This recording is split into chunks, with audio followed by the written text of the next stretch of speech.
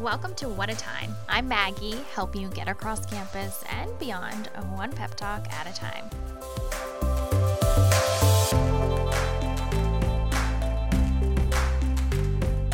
This pep talk is all about how to make a decision. Really, it should be called a little trick when it comes to decision making. A lot of my students are figuring out where they want to go to college, and if you're someone that's sort of noodling through that decision, then I want to recommend my mentor membership to you.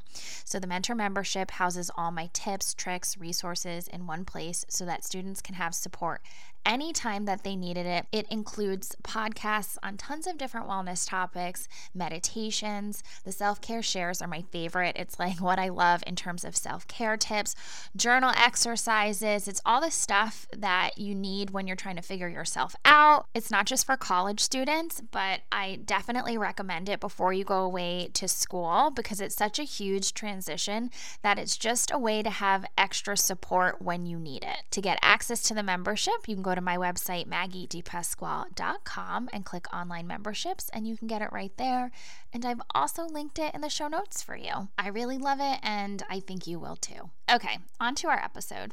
This week I was listening to Glennon Doyle's podcast, which I honestly don't do that often, but this one really caught my eye, and she was interviewing Martha Beck, who is a really famous life coach. I thought the episode was really great, so if you're looking for something to listen to other than this, obviously, I highly recommend. Anyway, Martha Beck said something really amazing that has added a lot of value to my life, so I wanted to share it with you guys here. Quick story first. So in my private practice, I have quite a bit of students who are people pleasers, and I totally resonate. I myself am a people pleaser. I say to the girls, the people pleaser in me recognizes the people pleaser in you. I have a whole pep talk around this. If you're like, I don't know if I'm a people pleaser or not, I have a little quiz too, so I will include that in the show notes if you want to explore that further.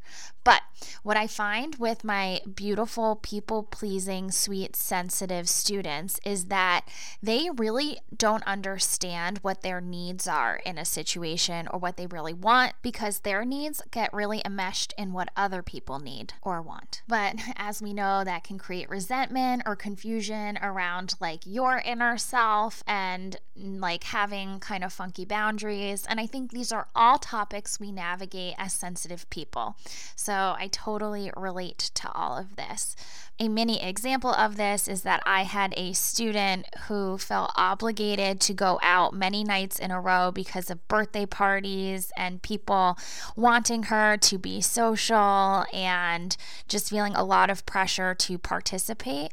And then she woke up at the end of the weekend feeling like, wow, I'm anxious and depleted and I didn't even want to do that. And I told myself I was going to stay in and I didn't listen. And, where am I at right now? That's just a tiny example of how our needs sometimes can be enmeshed with other people's needs and wants. Also, all of these decisions are super personal to where you are at and what your higher self needs. And that's where this Martha Beck trick from Glennon Doyle's podcast comes back. We're finally back to that now. So, if you're in the position where you're making any kind of decision, whether it's to stay in or go out, or a big decision like what college to go to, or if you're thinking about dating someone and you're thinking about should I commit or get out, or if you're trying to figure out what to eat for dinner or what your body needs in this moment, Martha Beck says move towards what feels warm. Let's keep with the example of deciding whether to go out or not.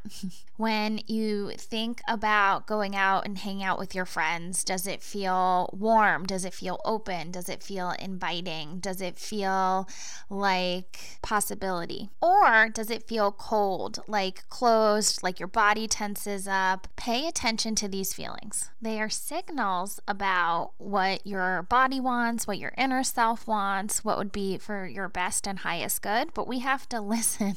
Also, sometimes there is a layer of fear or anxiety before what really makes us feel warm. So I know before I took a job once that there was a lot of anxiety around it or fear of the unknown, but I really felt warm about it behind kind of that initial, oh my gosh, I'm going to do something new. I'm going to put myself out there. I'm going to do this other new thing So there was like fear in it, but warmth behind that.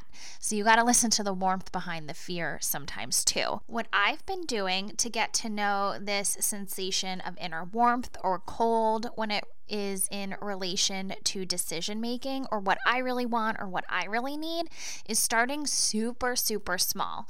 So use it to figure out what you want to eat for dinner, or what homework thing you want to do first, or what you want to do with your free time. It's all about you getting to know you. And that is basically it. I think that the more you use this technique, what feels warm, what feels cold, the better you get to know yourself and the better you become at really following your own inner guidance system. I know personally I'm going to rely on this a lot more, and I've been practicing it basically every chance that I get. If you start to use it, let me know how it goes. I would love to hear from you. And that is my pep talk for today. For more mentoring, go to my website, maggiedepasquale.com. It's linked in the show notes as well. And as always, I'm rooting for you.